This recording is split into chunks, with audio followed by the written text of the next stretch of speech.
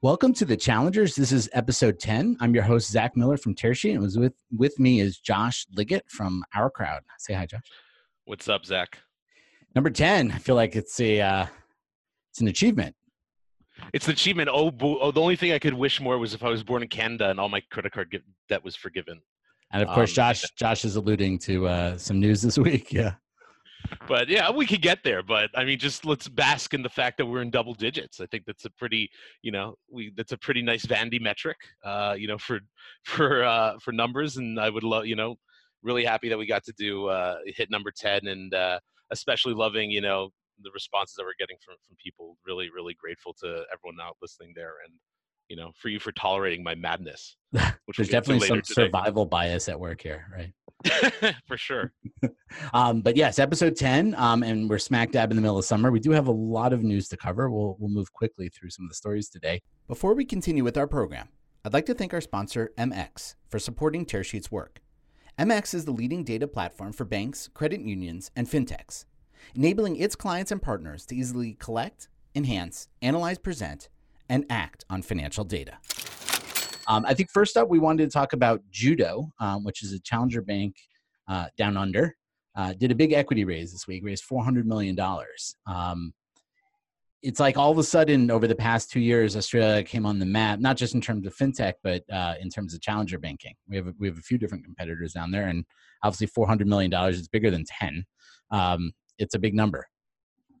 Yeah, it's a big number, and it's interesting because it's Australia. Like being in America or Europe, that's all the focus gets there. N26, doing what they're doing, and even some of the B2B challengers, which we've spoken about before, which what Judo is doing.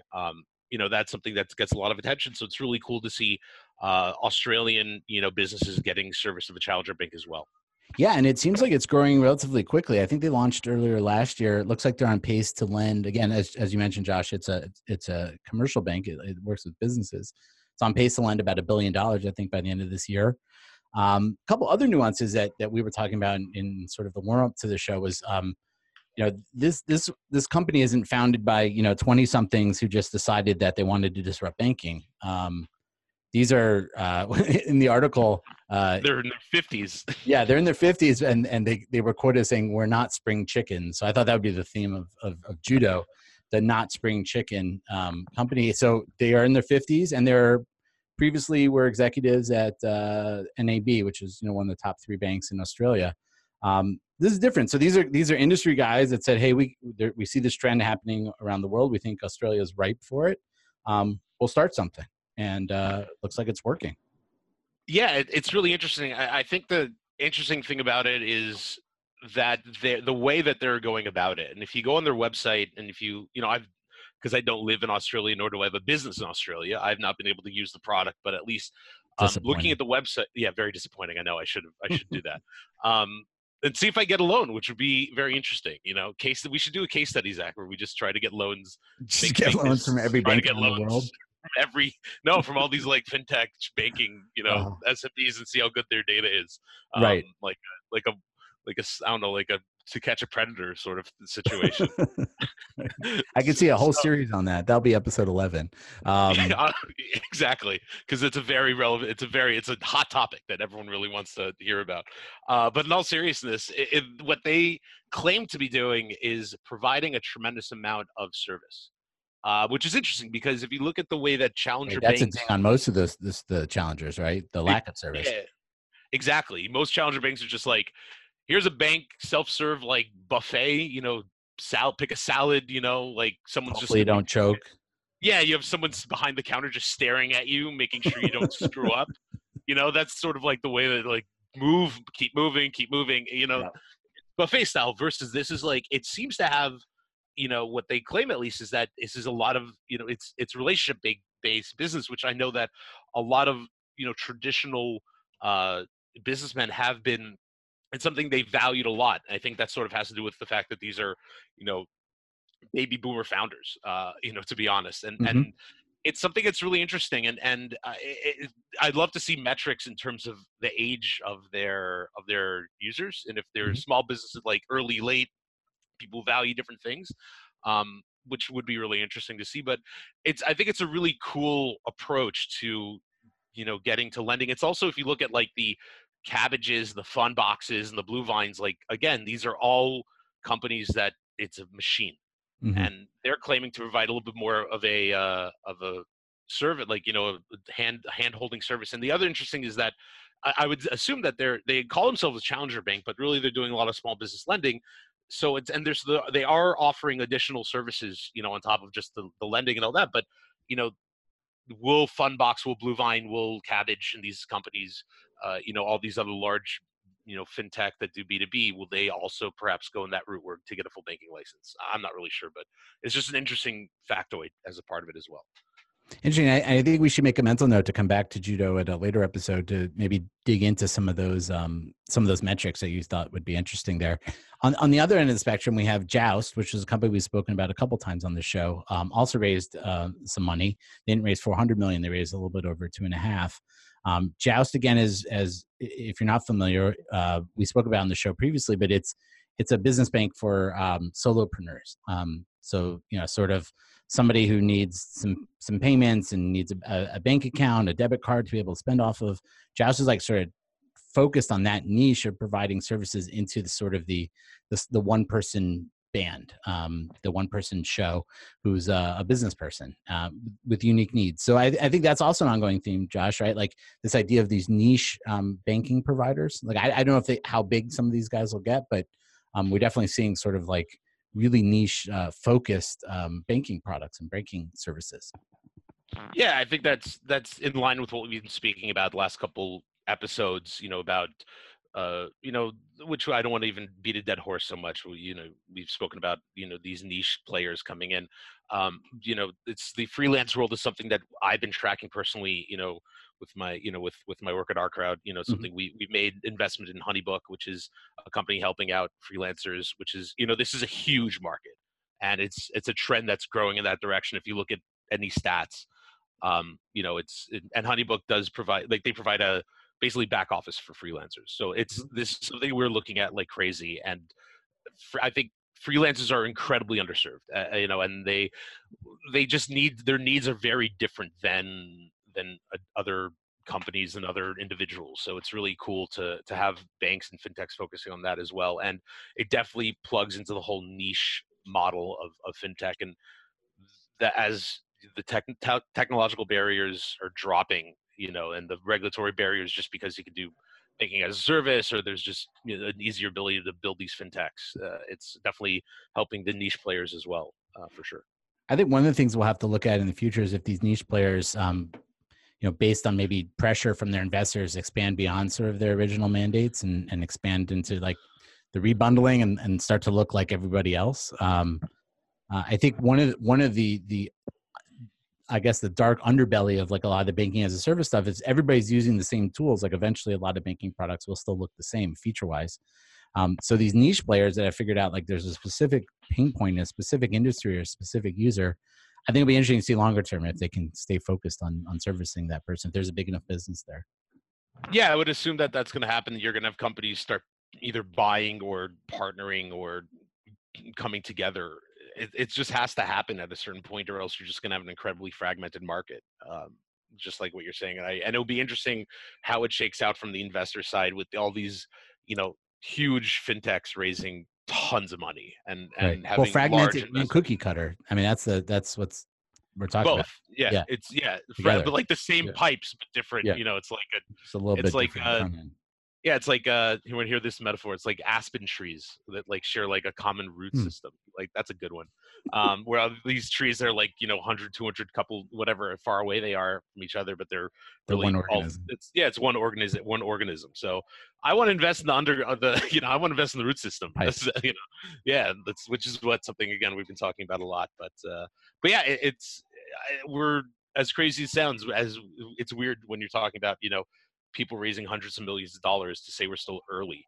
But I do think we're still early in this whole, area of fintech with providing, very specific services to niche players. Customer expectations have changed. People are looking to their financial institutions to provide them with experiences that fit their lifestyles. That doesn't mean just dumping data on them. It means providing proactive, personalized, and predictive advice. That's where Money App with Pulse comes in. Developed by MX, the Personal Finance Manager makes it possible to engage customers on every level, from professional budgeters to people who try to avoid personal finance entirely. This can lead to a 60% increase in logins and a 28% increase in NPS. See the MX platform in action. Ask for a demo at MX, that's the letters M and X.com. Yeah, and so so we had a couple launches this week since our last episode. Obviously, we had Apple Card, and I think we've spoken about that on previous episodes. I don't think we're going to do a whole lot. Did we? Did I speak about that? I think Apple's coming out with a credit. Goldman's involved somehow. Well, what's interesting is the news that came out this week, at least on Apple Card, was, and I guess we expected this from the beginning, but it was clear from the beginning that Apple expected its banking partner to approve most of the applications, right? These are iPhone users. Apple wants to make this card widely available to everybody. So Goldman is approving subprime customers at this point. Don't know how that will play out longer term, but I think that's pretty interesting from a product point of view. Yeah, it's definitely interesting. We'll see. It's gonna be interesting how it shakes out with this whole thing. You know how much if I get started, it's gonna be bad. So another launch this week, we had Zero Card, or last week, or since the last episode, I should be more specific. Zero Card was up in waiting list for a few months. One of the challenges we found, like millennials typically hold debit cards and like using debit cards and don't typically like credit cards. But the problem with debit cards is you don't normally accrue loyalty points or cash back. So Zero has I would say a novel way of being able to solve for that. So essentially when you apply for the card, you get both a checking account and a credit account. You put money into a checking account. That is essentially acts as the roof on your spending. And then you use the credit card to be able to spend, and immediately the money from your checking account goes to cover your spending. So you're not actually going into debt, really, or maybe going into debt just, for a few seconds. And you start to accrue points. Cool idea. I had a lot of people signed up, I think 100,000 on the waiting list. I don't know if it's differentiated enough between a lot of these other cards that are out there as well, but it's kind of like a novel solution for a problem that we're pretty familiar with as consumers. Yeah, I remember a couple years ago, when I was working at Tearsheet, we interviewed a company that was doing for e-commerce, basically. Like they were working with credit cards and rewards, and it was after Durbin, and the big thing that they were discussing also is their dream was to eventually provide rewards to debit card holders. That was like part of it, and it's something that's just like, it's pretty simple, and it's a trend that's happening just because of the fact that millennials, like you're saying, like millennials are holding debit cards. So it's just, this is a big trend that's happening. Whether or not individual players are going to be successful and how they can be successful is going to be interesting.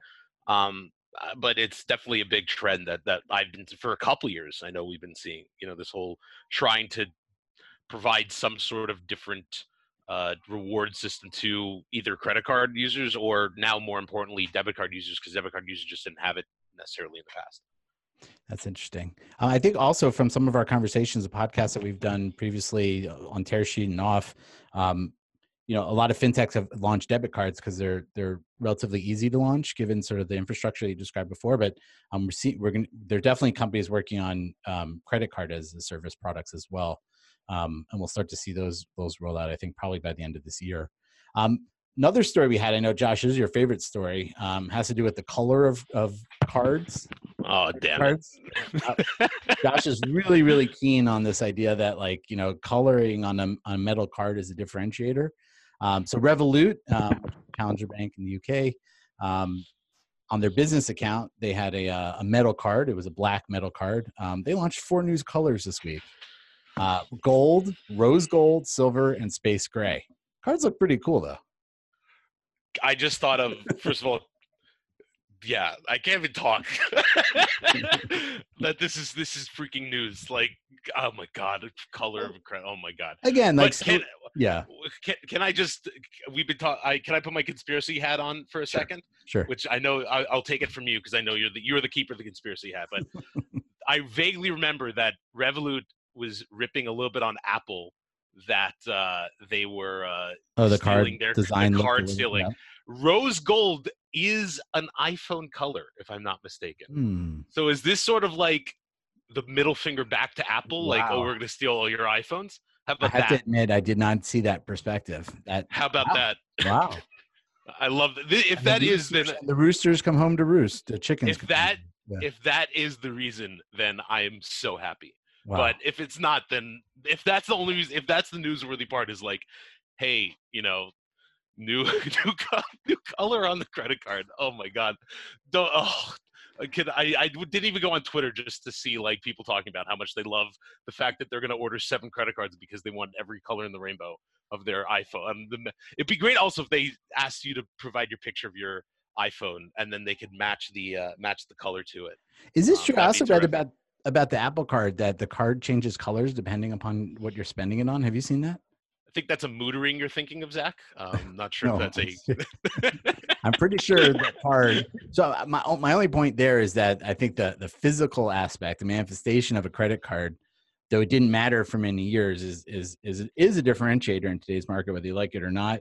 And there's some technology built into it, and I think whether it's more representative of my personality and the colors I like, or have a cool picture on it, or whatever it is. It is a way these companies are competing, a way they stand out from one another. So in all seriousness, it's just something that I hate. I hate that. I know it's important.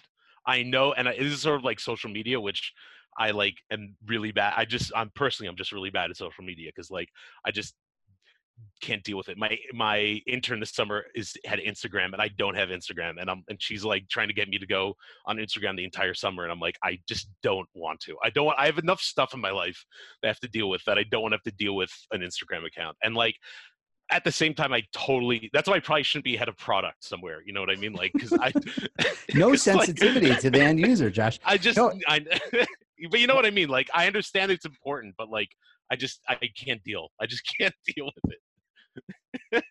So by the way, the Apple Card, I just checking it while you were talking, Josh. So I actually wasn't paying attention. Thanks for listening, by the way. Yeah, exactly. Appreciate the color of the card does change. The gradient changes on your spending habits. That's crazy. That's cool.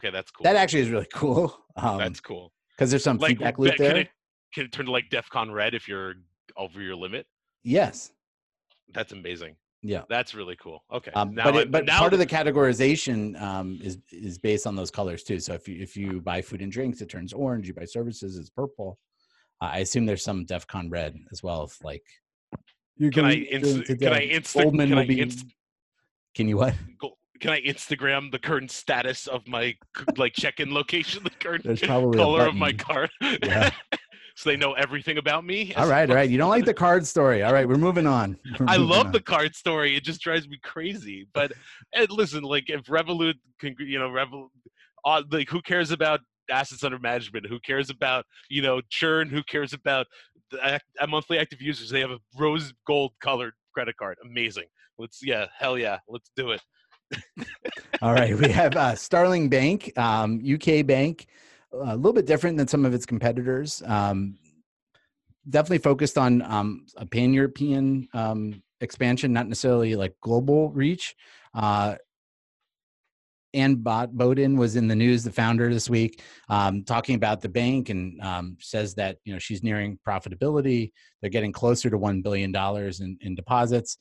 And by closer to 1 billion, it's 600 million. Yeah, it's 600 million pounds. We're 6% of the way there. We're like getting close. Well, if you round up, it's $1 billion. So, but and she said and this has been reiterated by a few of the challenger banks that obviously they're spending a lot of money on acquisition right now, a lot of money on marketing. That if they turn that down and turn that off, they could get to profitability. Chris Britt at Chime said that as well this week in the Wall Street Journal. That's kind of a weird thing to say, right? Like, because they need to keep spending on marketing to be able to grow. If they turn marketing off, I don't know what their organic growth would be for any of these companies. So, they may be able to get to profitability, but they're like kind of dead in the water. But anyway, interesting to see that there's talk about profitability in the industry, and that doesn't seem so elusive per se. Yeah. Okay. I got to calm down first from that whole me losing my mind. But it reminds me. Yeah, exactly. It reminds me of the Netflix and Blockbuster fight that they had. It's from back in the day when they both were just like giving away free stuff just to just to gain customers. And like Blockbuster knew that like if they stopped giving away free stuff, that they're going to churn everybody out. So there's sort of like a fear, I think, that if they decide to ramp down the marketing spend, are they just going to bleed users? I think that's something that could be a real concern. At the same time, I think there's when looking at fintechs, and especially these like digital banking or any type of banking, trying to get B2C, players, it's always a question of when to make that strategic move to optimize. It's a really tough question. And you've looked at like all the N26s and the Revoluts of the world and all the digital banks and challengers, and the real metrics that they've been looking at is acquisition. Like that's all they've been raising based on acquisition, period. Like we joke around like, oh, we want to see all these other numbers, and like going back, that's why the credit cards are important. The colors of the credit card are important because it's all about acquisition at this point. It's not about, they're just trying to get as many people as possible. And so when does it at what, and these are companies that have raised at multi-billion-dollar valuations. They're still talking about acquisition, which is crazy. So the question is, I don't know when they're going to turn over to talk about profitability. Honestly, they're saying they could. I could do a lot of different things. Every bank could, Amazon could. Yeah, but do they ever have to get to that? If as long as they're private and they can continuously access capital markets, the story is today all about growth. I mean, like, I think if they were to go public and they had they had shareholders, public shareholders that they had to respond to on a quarterly basis, we see that happening. All the public lenders, the OnDecks, the Green Skies, they're all getting slaughtered because they just growth slowed down and profitability was elusive, and they're just getting creamed. Like I think Green Sky this week said it's putting itself up for sale, and that was one of the darling fintech lenders. Yeah, I agree. You can't go public without optimizing, or you can try and see, you sort of see what's going on with Uber right now. That's sort of like a nice example, and and all these other companies that decide they're still dealing with growth. But like at a certain point, the private money is going to dry up, and then like there's places to go to like alternative theoretically, but like, something that we've been tracking for a while is something like the LTSE, the long-term stock exchange which Andreessen is backing and which Eric Ries is working on. It's your favorite working on my favorite thing. Still waiting for that, for that response about that article, that we were going to write.